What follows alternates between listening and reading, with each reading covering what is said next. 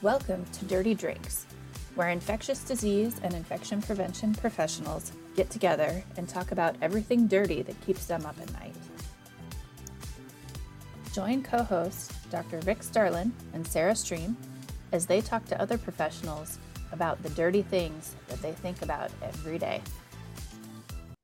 Welcome everybody to today's episode of Dirty Drinks. We are back with some awesome guests. But Rick, I know you just went on vacation. How was your vacation? It was good. It was really hot. I don't think we expected it to be that hot, but it was still good to be away. Where did you go? Went to Cabo. I'm jealous. It was fun. It was nice to not be at work. Yeah. We need those mental health days, don't we? Yeah. There's always stuff to pay for when you get back, though. It's always the work just piles up and piles up. So, Yes. But I guess it's still worth it, right? Absolutely. I just got back from vacation too. Yeah. Where'd you go? Today. I went to Tombstone and Roswell. Oh, that sounds awesome. Did you go ghost hunting? We did go ghost hunting. It was tons of fun. Did you find anything? We had some good interactions in Tombstone. Yeah. Oh, I imagine. All the history there is amazing. The Doc Holliday there? We didn't talk to Doc Holliday, no, but I got to see Doc Holliday's dental tools, his extraction elevator, and a pair of forceps. So I was fangirling over that. Ah, that's pretty cool. Yeah. Yeah. Oh, by the way, I get to go to Kearney today because we're doing the NICN conference tomorrow. And yeah. That's exciting. Yeah. Mr. President. Hey, yeah, I don't know how that happened.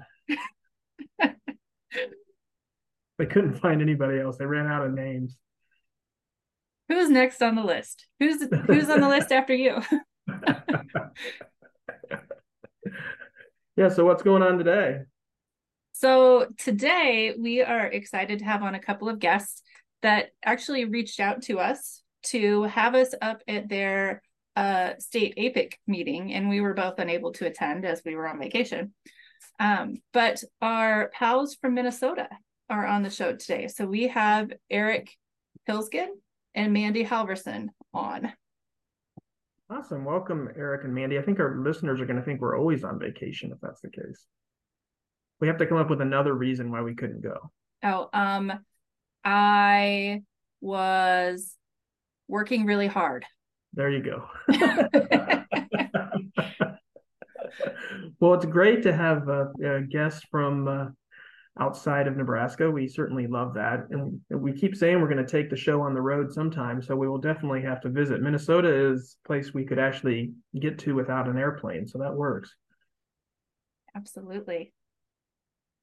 So, Eric, we'll start with you. Do you want to give us a little bit of your background and how you got into IP? Yeah, thank you, Sarah.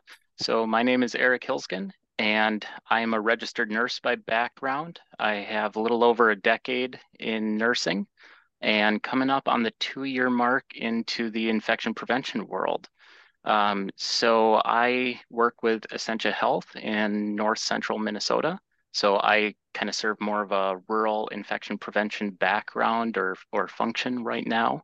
I do combined employee health and infection prevention roles, as most of us rural IPs do. So kind of a unique perspective on things compared to a lot of the IPs that are in the greater metro area or Twin Cities area in Minnesota. So I really got into infection prevention like a lot of other people did. I kind of stumbled into it from the nursing world. More towards the end of COVID, I was getting very burned out. I have an ICU background and was working a lot of 12-hour straight night shifts.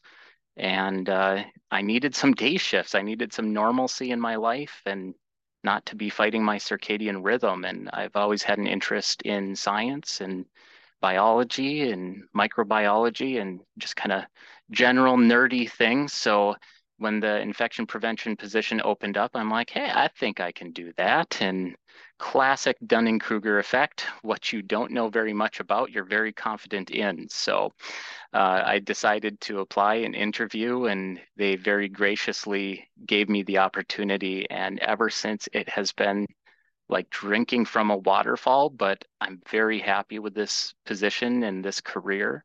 And I've been very, very happy and pleased to find such a great community of people in the infection prevention world. I truly, in over 10 years of nursing, I've never seen anything like what I see in the infection prevention world in terms of collaboration and camaraderie and community. And that's something that is really attractive to me and is keeping me very highly engaged in the field. And not only in infection prevention, but with APIC Minnesota. That is our local Minnesota chapter of APIC. And we're kind of a unique chapter, and maybe I'm stealing Mandy's thunder here. I don't want to spill the beans too much about APIC Minnesota, but we're kind of a unique chapter. We're one of the larger chapters in the country. We cover the entire state of Minnesota, which is good for us rural IPs like me because it gets me into those conversations. It gets me into that community of some of the IPs in the metro area and Mayo Clinic that have more experience than I do and have a lot of resources. So it's been really fantastic to get into that community of IPs and learn and share and grow. And so I think I'm going to be hanging around the infection prevention world for quite some time. That's great. Before we jump over to Mandy's background, Eric shared a really awesome statistic with us before we started recording. So how many influenza vaccines have you guys done? Oh, so far, and we just started because I cover employee health and infection prevention. So I kind of dropped the ball and got started a little later than I usually do. But in about the last 3 weeks, myself and my direct colleague, we've given over 400 influenza vaccinations so far. So we'll probably be giving about another 400 before we kind of taper things off yet. So that's awesome. Really, really getting the flu shots in. Yeah.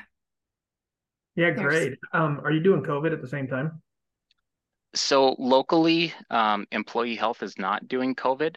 So our pharmacy services manage the COVID vaccines, which quite frankly, I'm happy with because that's one less thing for me to manage and do. But quite a few people are getting their COVID shots as well with the updated boosters. And there seems to be a lot of interest in getting those boosters in. Outstanding. Yeah. All right, so let's turn it over to Mandy. Give us a little bit of your background and how you got into being an IP. Yeah, hi, Mandy Halverson. So my background, I'm trained as an infectious disease epidemiologist. I got my MPH from University of Minnesota, and I went into IP not too long after graduation. So I've been in IP since 2017. I started in acute care. I worked for a pretty large metro hospital here in Minneapolis, and I've bopped around at a few of the other sites since then. But currently I work as a quality director for a behavioral health services company. So big transition in the last 6-ish months for me. So big learning curve. I really appreciate all the behavioral health and pediatric folks who've been supporting me because it's been a very new avenue of infection prevention for me. How I got into IP, I started thinking I was going to go to medical school. I think like many IPs do. So I got a biology degree and a neuroscience degree and didn't really know what to do with them. I was working as a medical scribe in an emergency room in one of our local area hospitals in St. Paul, and just kind of stumbled upon epidemiology. I loved, the kind of evidence-based approach and the ability to use math and literature and everything to back your decision making, et cetera, in healthcare. So that's kind of just where I wound up, and then wound up actually in infection prevention, just covering some maternity leaves, and it stuck. So here we are, however many years later. But I love it. It's been a great field to fall into. I feel like it's something new every single day, and definitely has challenged my critical thinking skills and made me a better better employee, better colleague, better everything all around. So really, really love the work, despite COVID just absolutely taxing all of us. But yeah, it's been a great field to be in. And yeah, now just working on my doctorate in healthcare administration and kind of moving in that direction. So it's great to have that background as I'm working through director level positions. So it's been awesome. But yeah, now I'm serving, I feel kind of like Rick does, where, man, how did I wind up as president of APIC Minnesota? Oh, was I the last name on the list? I don't know, but I've been president for this year. I was president-elect last year, and I'll serve on the board next year as well. It's a 3-year term for us here in Minnesota, like many others, right? So yeah, serving as president for APIC Minnesota this year and just loving it. It's been really wonderful, and it's been awesome having great counterparts like Eric, who sits on our conference committee, to keep me going through this year. So very awesome. So I know that you guys invited us to your annual session and we weren't able to go, and I'm really bummed we missed it. But would you guys like to, give us a few highlights from the day? I know it was a big conference. I saw a lot of it on LinkedIn. Yeah, I can take that one, Sarah. So our annual conference is held at the end of September every year. This year it was on the 28th and 29th of September. And this year represented a new venue for us, which was pretty exciting. For many years we had it at the same venue in the Twin Cities metro area. This year, we partnered with the North Central States Regional Council of Carpenters in St. Paul, Minnesota. So they have a very large training facility, and there's administration offices there. But the Carpenters Union, they wanted to partner with us, and they have been excellent partners. So we came together and opened up that space as a new venue and a new kind of conference location. And really one of the deciding factors there was that they have a mock hospital set up within their training facilities already. And we do some training in there already through the ICRA courses that they do, as well as I believe the basic infection prevention courses have been held over there in the past. And so that mock hospital setup was offered to us to use during the conference, which is a really unique space and unique offering. And that really allowed the conference committee to look at some hands-on training and some hands-on activities that we wouldn't normally be able to do in your typical conference venue. So that was really quite exciting for us. It was held over 2 days, and we had great partnership from our vendors. They were very supportive and great active partners so that we could host speakers. We kind of, I guess the two big things that I was most excited for as part of this conference was we had in-person sessions in the mock hospital for environment of care rounding. And also we had a high-level disinfection, like scope training disinfection session as well. And that was the first year that we have done anything hands-on in person like that. And I helped coordinate the HLD session with scopes. So I can talk a little bit more about that in detail if you want, or if you want to guide the discussion somewhere else, Sarah. That's awesome. I'd certainly be interested in how you guys were able to do that and pull that off. Not a lot of places are able to do that hands-on skills training stuff. You sit there and you go to a conference and everybody talks and you listen and you think you can bring it back, and then you're back there staring at what you're supposed to be doing. You're like, now what were they saying again? Yeah. So, and that's always been a challenge for me. All right. So because I don't like to sit still, I like to learn by hands-on, and I learn by doing. I knew that we had to get something like that into our conference.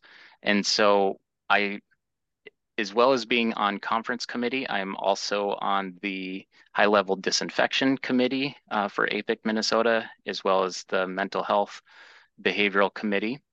So I reached out to the HLD group and said, yeah, I would love to have something hands-on at the conference.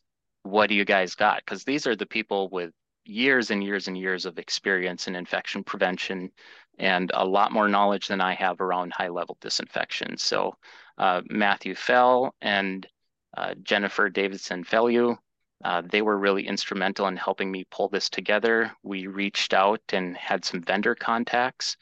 So we worked really closely with Steris and some other contacts that we have from around Minnesota. And Steris was able to kind of help facilitate that. So they brought in scopes and equipment, bore scopes, examples of damaged scopes, exploded scopes, and kind of like torn apart scopes so that we could actually see the inside of the scopes. So we ended up having 3 different kind of stations where they had equipment set up, and Steris presented information and kind of walked us attendees through the stations.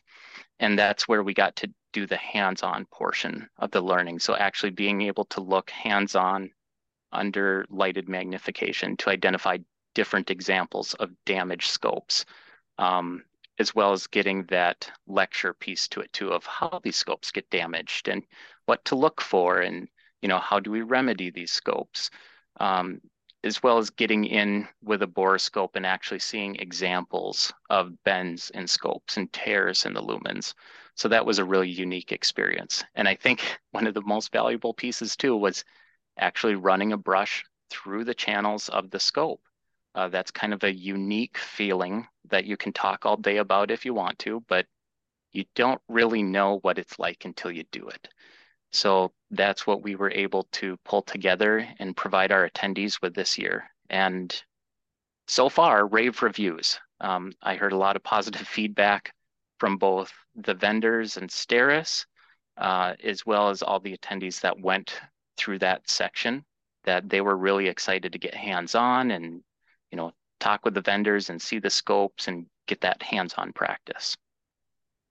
Yeah, and I'll just add, I think, we've always utilized breakout sessions in our fall conference, and they've always been really wonderful because it is a smaller group that you can do just some more concentrated things with. But I think what was so great about this year is the new venue really did challenge us to try and come up with some new concepts. And one of my personal favorites that I attended was actually learning how to read blueprints. The Carpenters Union hosted that one for us. And I mean, I definitely have looked at my fair share of blueprints working in very old hospitals, but it was just such a great opportunity to partner with them and just get more formal training, I should say, on how to read blueprints. So that was something that really came to us as we were touring the venue, and then it came to fruition at conference. So yeah, I think new venue gave us some really great new ideas for our breakout sessions this year.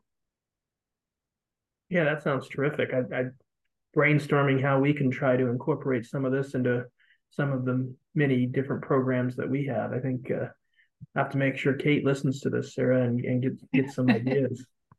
Yeah, well, we're always happy to partner with other chapters, other members, other organizations too. That's one of our big primary focuses that our board has really been trying to lead this year, is how do we be a better community partner locally, but also a better partner nationally for people, so we can be sharing resources a little more readily. So definitely happy to help however we can support you. That's awesome. I think that the hands-on courses are something that you should propose to National APIC for their meeting. I think that would be a really great addition to what they definitely floated that around at national conference. Yeah. So if anyone from National APIC is listening, you need to have the classes for hands-on. I know they have the like mock-up hospital walkthrough at National, but I think something like your high-level disinfection or your environmental rounding would be awesome. Yeah, that sounds amazing. I agree. Nothing like learning that way. So we do in the biocontainment unit over and over and over again. We talk about things till we're blue in the face, but until you're actually in there in your equipment trying to move, a person from their stretcher to their bed, you don't get how difficult it is. I mean, and how many things you can just miss a step because it's you're just doing things, and it's definitely the best way to take what you have just read about or heard about and put it into practice, I think. Yeah. So you guys is APIC, I mean, I imagine as you were talking earlier, Eric, you mentioned something about being, dominated by your large urban area. Um, and then, and you're more, sounds like more rural, north central, I think you said. So and you've got a couple of massive academic medical centers, and along with a couple of other things that I'm sure kind of dominate the scene for the most part. But how do you support the rural IPs or people that are doing IP, like maybe it's a half of their job because they're doing other things or whatnot? Do you feel like you guys have a good setup for that? It's one of the things that we're, trying really hard to do in Nebraska. Is a little bit similar to Minnesota. You guys have more people overall and whatnot, but we've got, one or two urban centers that dominate where all the specialty care is and most of the patients, and then a large rural area that's got a bunch of critical access hospitals and everything else. Yeah, so Yeah, maybe go I'll ahead, jump Mandy. in first and just kind of say like how we as a board try to approach it, and then Eric could maybe kind of say how he feels supported or doesn't, and it can be I can take it as feedback. So that is really challenging, and not even just for rural, but how do we be more inclusive of all of our members? Because it's how do we include our long-term care folks? How do we include our rural Minnesota folks? We have people from the Dakotas, Iowa, Wisconsin. I mean, a very large portion of our very active leaders on APIC Minnesota right now are actually out of Wisconsin. So it is a challenge. And that's been one of our primary focuses as a board this year is how do we be inclusive of all of our members? And so we've been doing a lot to just kind of re-baseline this year. We've been looking at what our policies are, what our procedures are. We had a pretty tight year. Financially, we kept things pretty slim so that we could try and reassess how we wanted to move forward. And we know that there are less opportunities for, positions like Eric's to have financial support to come to some of these educational offerings and things. So how can we as a chapter provide more of those supports and resources for our teams? I think those are kind of the big ones for us. And then I think the other thing with the inclusivity piece is what are the topics that are actually going to be helpful and useful. So we've been trying as a board to do more listening this year. Like I said, just kind of rebaselining, doing more listening, doing kind of an informal needs assessment to see what our members want and need from our chapter leadership. That I think that's been our approach, and we'll see how it rolls out next year. But just a lot of listening this year, and I think just trying to understand what does engagement look like for those urban, non-acute care folks, myself included now. So definitely have a different lens moving into my last year, my board position here. So yeah, I think that's really how my focus as president has been this year. But yeah, I would love to hear more from Eric. He's always very free-flowing with his commentary around his APIC experience, and I so appreciate it because it really has helped me zero in on things that are actually critical for us this year. That's a very nice way of saying I talk too much, Mandy. Thank you. Yeah, so first of all, I feel very well supported by APIC Minnesota. Our chapter resources and communications, I think, are very readily accessible. All the different committees of APIC Minnesota meet regularly. And because we all work and are busy, those meetings are typically online. I think APIC Minnesota has done a really good job, especially through the pandemic, of transitioning to virtual platforms, which has opened up a lot of accessibility to us rural IPs, because we don't always have the ability to drive 3 hours one way to get into the metro to attend a general meeting or to attend an education session that's maybe only an hour long. So the virtual options have really, I think, facilitated that communication and inclusiveness. But also on my end, we have just kind of a local region network of infection preventionists, and we all work for different organizations, but we just kind of grassroots networked our way around. And a lot of that actually came out of COVID with, early in the pandemic, communicating facility to facility and saying, hey, what are you guys seeing over there? What are you doing for masking? You know, how's COVID doing in your facility? There are existing structures, but directly IP to IP, having those conversations and making sure we have each other's contact information and just being open to having those relationships, right? So saying like, oh, hey, if you ever have any questions, here's my direct number, here's my cell phone, here's my email. And so we've established a nice little group of IPs that extend from Wadena, Minnesota through Staples, Brainerd, Crosby, Aiken, all the way up to Cloquet. And now, just recently after the conference, we added in some IPs from Ely. So just kind of extending all across that very rural northern region of Minnesota and just emailing back and forth, communicating and establishing those relationships. It's been very helpful to me. And as we've added some new IPs into that kind of local network, it's a lot of fun too to just meet people and have conversations and offer that support, right? Because a lot of us are standalone IPs. A lot of us don't get to work as part of a 10 or 15 member team. We don't have analysts and all these fancy tools that a large organization might have. So being able to access each other is a community resource and say, oh, hey, what are you doing for influenza requirements? Are you going to require your non-vaccinated personnel to mask continuously during respiratory season? So just little things like that really helps build those relationships and keeps us engaged and involved and make sure that we have access to everything we need. Yeah, and I think one of the other really unique things around the Minnesota chapter is just how much education we have for our members. So I know not every chapter does a basic infection prevention course, and that's something that we developed internally, and we have offered it twice a year, basically every year other than COVID. And even then, we really worked hard to get offerings out to our folks. So we have that basic infection prevention course. We do our fall conference. And then Eric alluded to some of our committees. I mean, we have a plethora of committees. We have our HLD task force. We have emerging infections group, which of course was extremely active during COVID and kept all of us across the state in alignment and informed with the happenings between MDH and the counties and all of our teams and big systems. So that was a lot to navigate. We have groups around international committee that partner internationally to do work there. We have an ambulatory group, long-term care, education. I mean, we have just any type of committee you could want, and we have members now, some of our newer folks who want additional representation around things like sustainability and how climate change could impact infection prevention, and how do we incorporate that into what we're doing as a chapter locally, or how do we incorporate DEIB locally here, not just at what National is doing, but what we bring back here. So I think those are some of the other supports that we're bringing strong to every member as we can.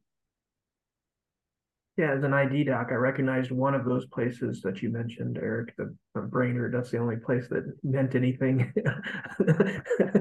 Yeah, but that's all good. And so I'm glad you brought up some of the other things. So my initial question was kind of about, mostly focused on acute care, but you mentioned long-term care and some of the other places that had gaps, especially noted during the pandemic that we talked about, where, long-term care, LTACs, but also schools. Which is a big place. And then Sarah's passion is dental, which is another place that, an airborne illness, really brought to the forefront that we need to look at things different from there. And so, in Nebraska, we've really started to get programs ramped up with that and dialysis as well. And so I'm sure that you guys have touched on some of these as well in some of your programs and outreach and getting infection prevention involvement in those places as well. How has that gone for you guys? Those are kind of not, it's much more traditional and easier to think about it in an acute care hospital, right? It's not quite as easy in some of those locations and even ambulatory because you've got so many small operations that it's just different. Yeah, I'll jump in a little bit because I actually worked for a place in Minneapolis here called Hennepin County Medical Center, where I did dental, dialysis. I worked at the jail. I did, like a lot of non-traditional IP settings. And so I think, we have a lot of our larger systems that do have all of those practices. So I think it really is in the forefront of our mind to just continuously be bringing those things forward. And we have a really fantastic education committee and education committee chair this year who's been very dedicated to bringing in some of those kind of IP, maybe non-traditional topics that we all talk about. HLD, for example, is just constant, right? But getting into some of the dental and some of the ambulatory challenges. And I think we've spent more time this year than in the past really talking about practicality of what IP practice can be, right? And so I've really appreciated that. And gosh, we're reaching out to what Indian Health Services is going to be, is a partner with us now that is a newer one for us than in the past. I'm really excited about that. And I know we have a lot of members very involved in OSAP for the dental components and partnering with our very active Minnesota Department of Health. They're bringing a lot of their One Health topics forward. So I think we're still just kind of exploring what all those partnerships can look like and making sure that we're just fielding any suggestions or requests from our members to meet those educational needs or find some kind of subject matter expert.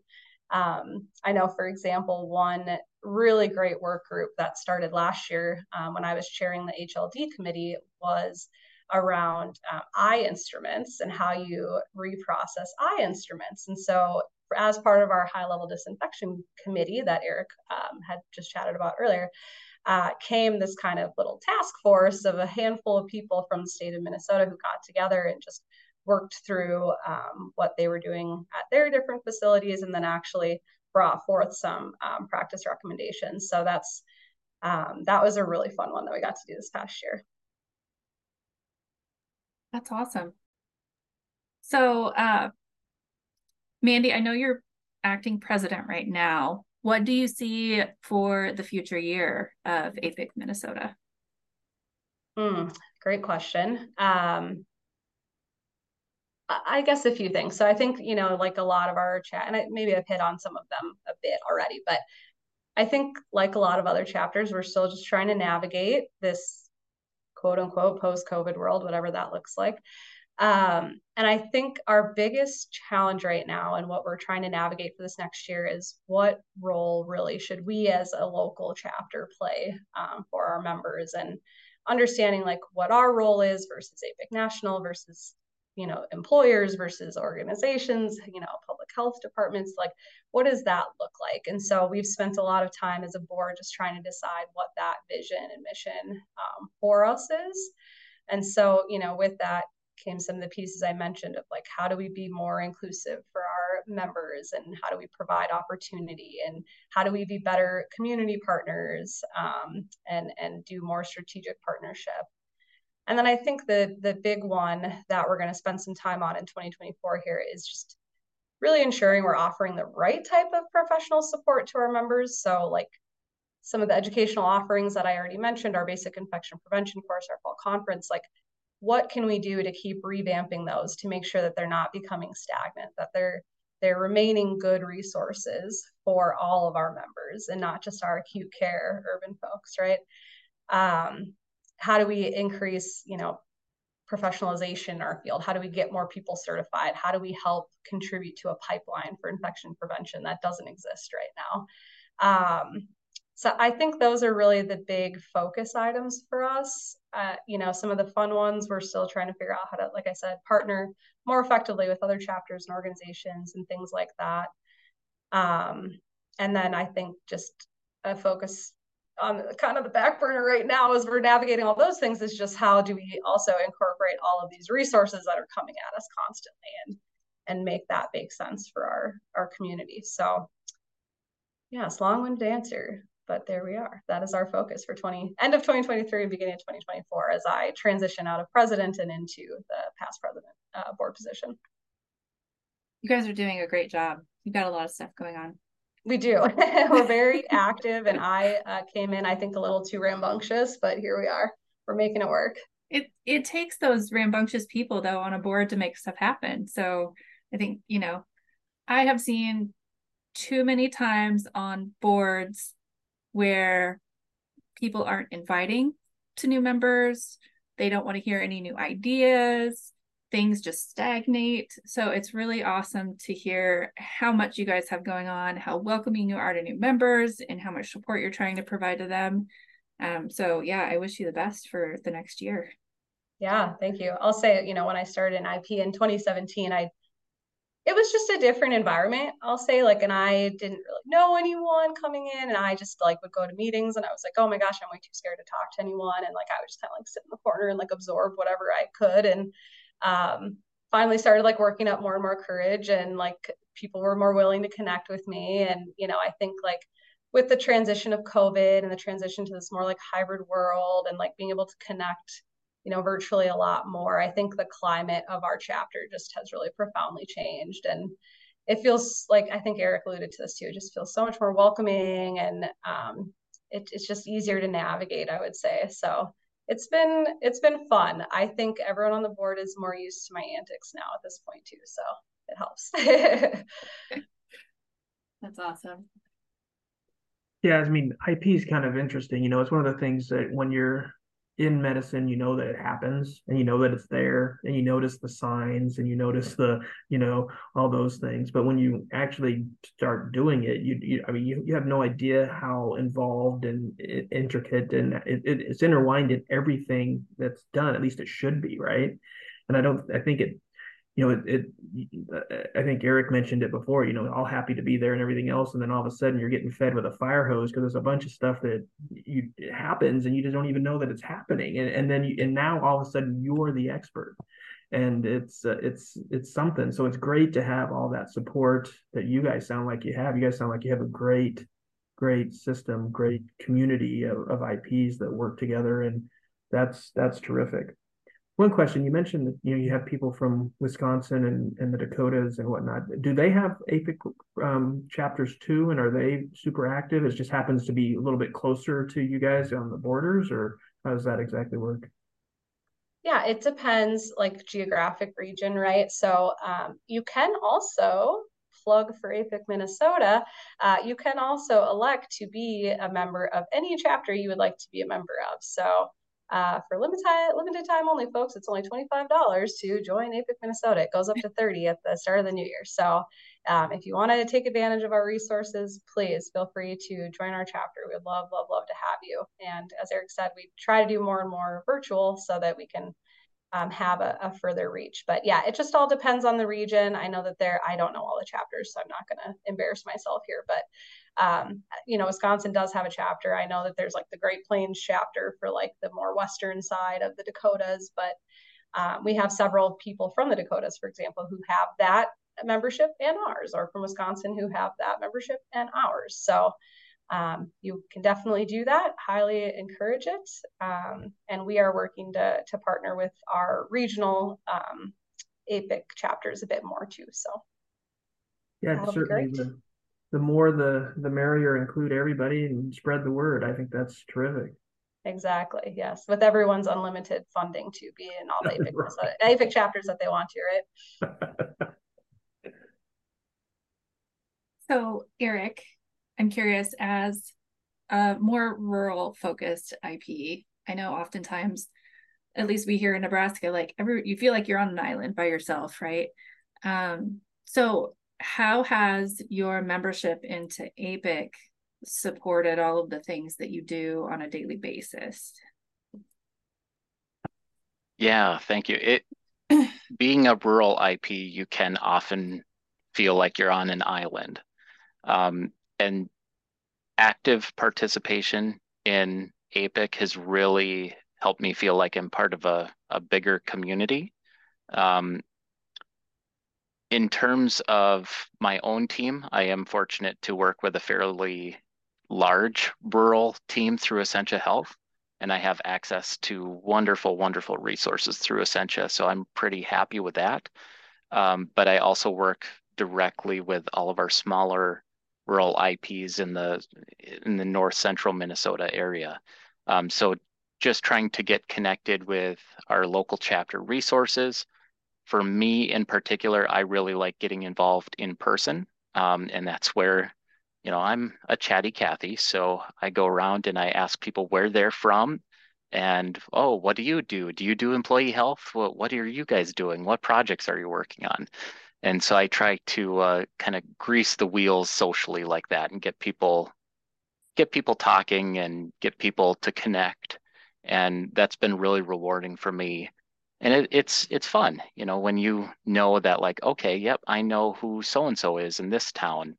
Um, and just trying to get people connected with resources. So if I encounter a resource that's either coming through Essentia or I get an email, hey, this great webinar is going to be offered, you know, I have a whole email list of all these regional IPs and I send it on down the line and say, hey, not sure if you guys heard about this, but here's a great resource. And so I'm sure they have me sending stuff directly to their spam folders with how often I'm doing that. But I do think it helps. It helps with that personal touch, getting to know who your neighbors are, getting to know what the regional issues are. And I've been trying to get a little bit more active in the community as well. I mean, just as a personal initiative, right? So like calling the local county jail and just cold calling them and saying, hey, who's the jail nurse on today? Because we have patients that show up in my area and they come over from the jail, you know, and vice versa. And we send people to the jail back and forth. And that's an area that I think is frequently forgotten about in the infection prevention world. And they have many of the same challenges as the rest of our healthcare facilities do.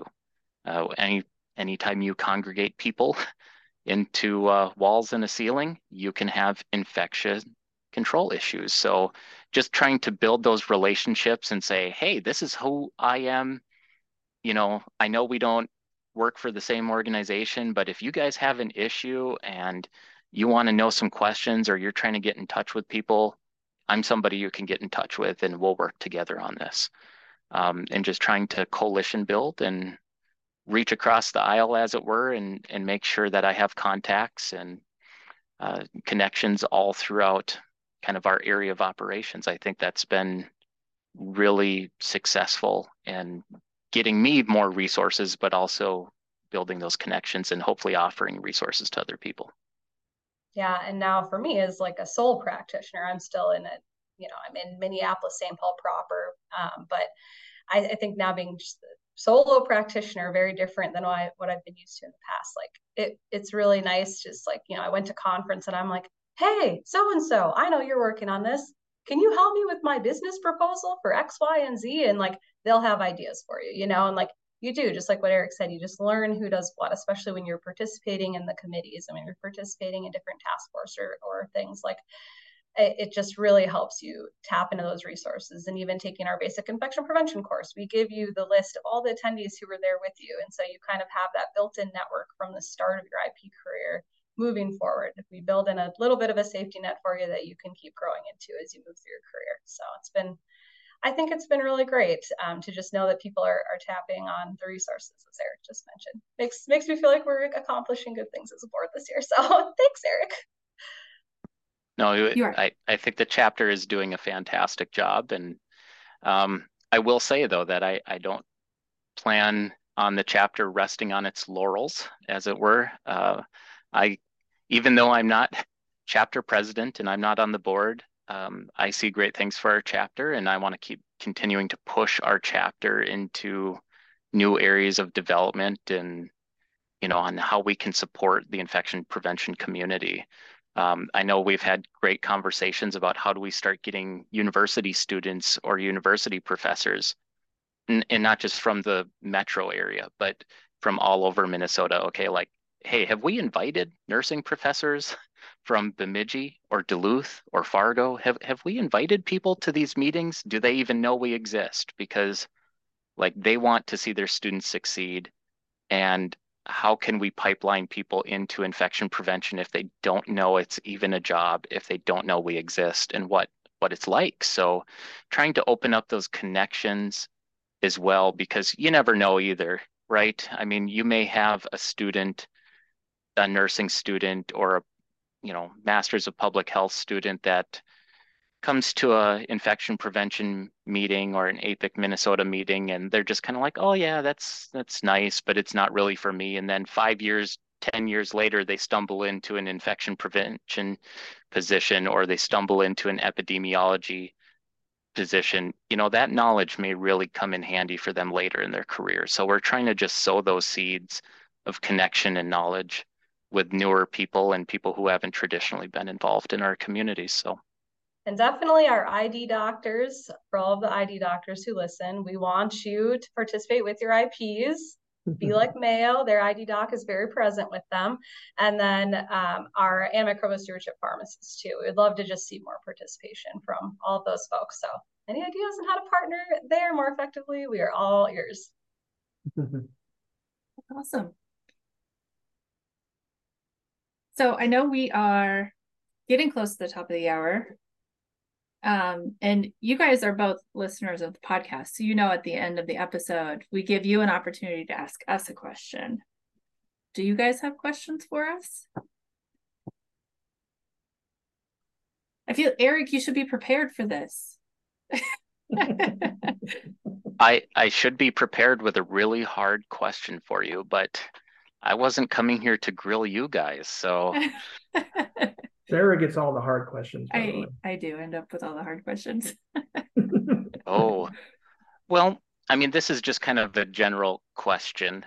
What are you seeing in Nebraska that's working with connecting with your rural IP audience? And maybe you guys can update us on any Nebraska chapters of APIC and what you see locally in the Nebraska region in terms of what's interesting, new, fun in the infection prevention world. But I really am interested in knowing how you guys are connecting with rural IPs and rural practices in Nebraska, because I've been through Nebraska more than a few times, and it's like many parts of Minnesota and Iowa and the Dakotas where you have concentrations of you have concentrations of urban activity and then everywhere else.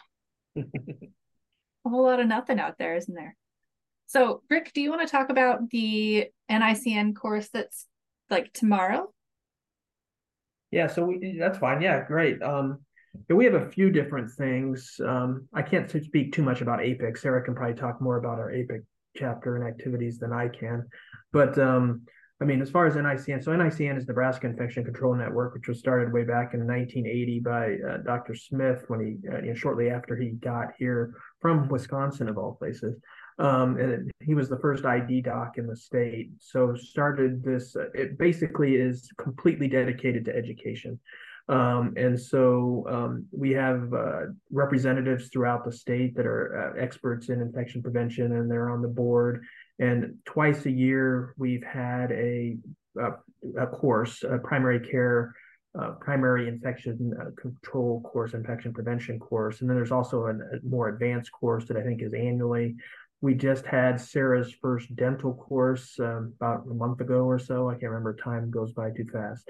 And so that whole operation is set up for completely education and support of infection preventions. And so one of my things as president this year that I've tried to do is one of the struggles we're having is retaining infection preventionists, especially in our critical access settings or long-term care settings and things like that. So we're trying to figure out ways to support them with more education and basically just more having support available to them so that they know they're not out on an island. I think that's one of the hardest parts. And Mandy's living that now, but thankfully she's experienced, so she knows what she's doing, as opposed to somebody who really doesn't have that background and has no ID doc around, no close infection preventionist that they maybe know. So that's kind of one of our big things that we're working on. We also have an ICAP program, ICAP ASAP program, that is very active in the state,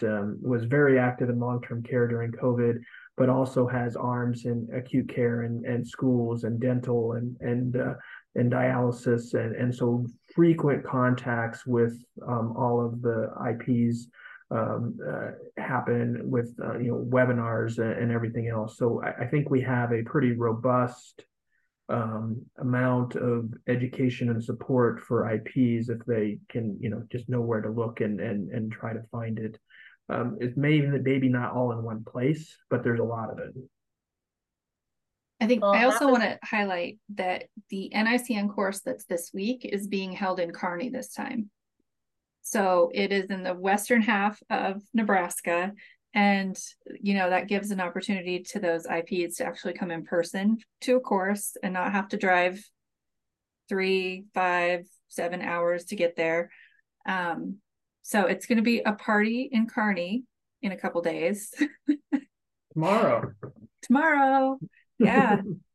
And then Rick mentioned the dental course, which I was really excited about, that NICN even entertained the idea of hosting a dental course, but I think it was very successful. And we also did a hands-on workshop there as well on how to work in a sterile field in dentistry, because that's not something that's normally taught in dental assisting school. And so, if you work in an office where they're placing implants or an oral surgery practice, something that has to be done, but we don't get normal training on it. So I think it was pretty awesome. I love that. I'm just thinking back to my past life in acute care and like thinking through all of our specialty clinics that did procedures and like the training or lack thereof of sterile fields and our dental clinic. Yeah, you're spot on there. I love that. I do have, my question was related to what Rick was just talking about of how all the resources are kind of spread all over the place. And that's something that we've been struggling with. We have a very active ICAR program here in Minnesota at MDH, similar to your ICAP program. And I think between like ICAR and then, we have some of our counties doing work and then APIC doing work and our organizations doing work and Project First Line and North Carolina is very, like, I think my question is, how are you all in your state, trying to remedy some of that to bring the resources together more effectively? Because I know we're really struggling with that. I think even just getting the resources to talk to each other some of the times, like, hey, you're both doing the exact same thing and we're the ones practicing, so we're seeing that you should go talk to each other. Absolutely. And that's a huge part of it. I think anytime ICAP works on taking on a new project that could be a project of another organization, like the hospital association or whatever, we try to reach out to them and just communicate like, hey, this is what we're seeing. We would like to start doing this. Do you have anything that you're already working on or any resource that you already are using that we could just plug in?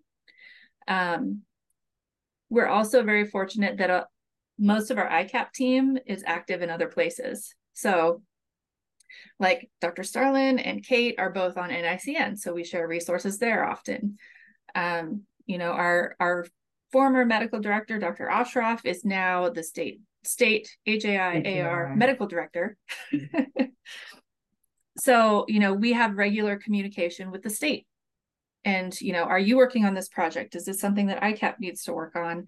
So, yeah, I think there's a lot that goes into resource management and sometimes it's very overwhelming.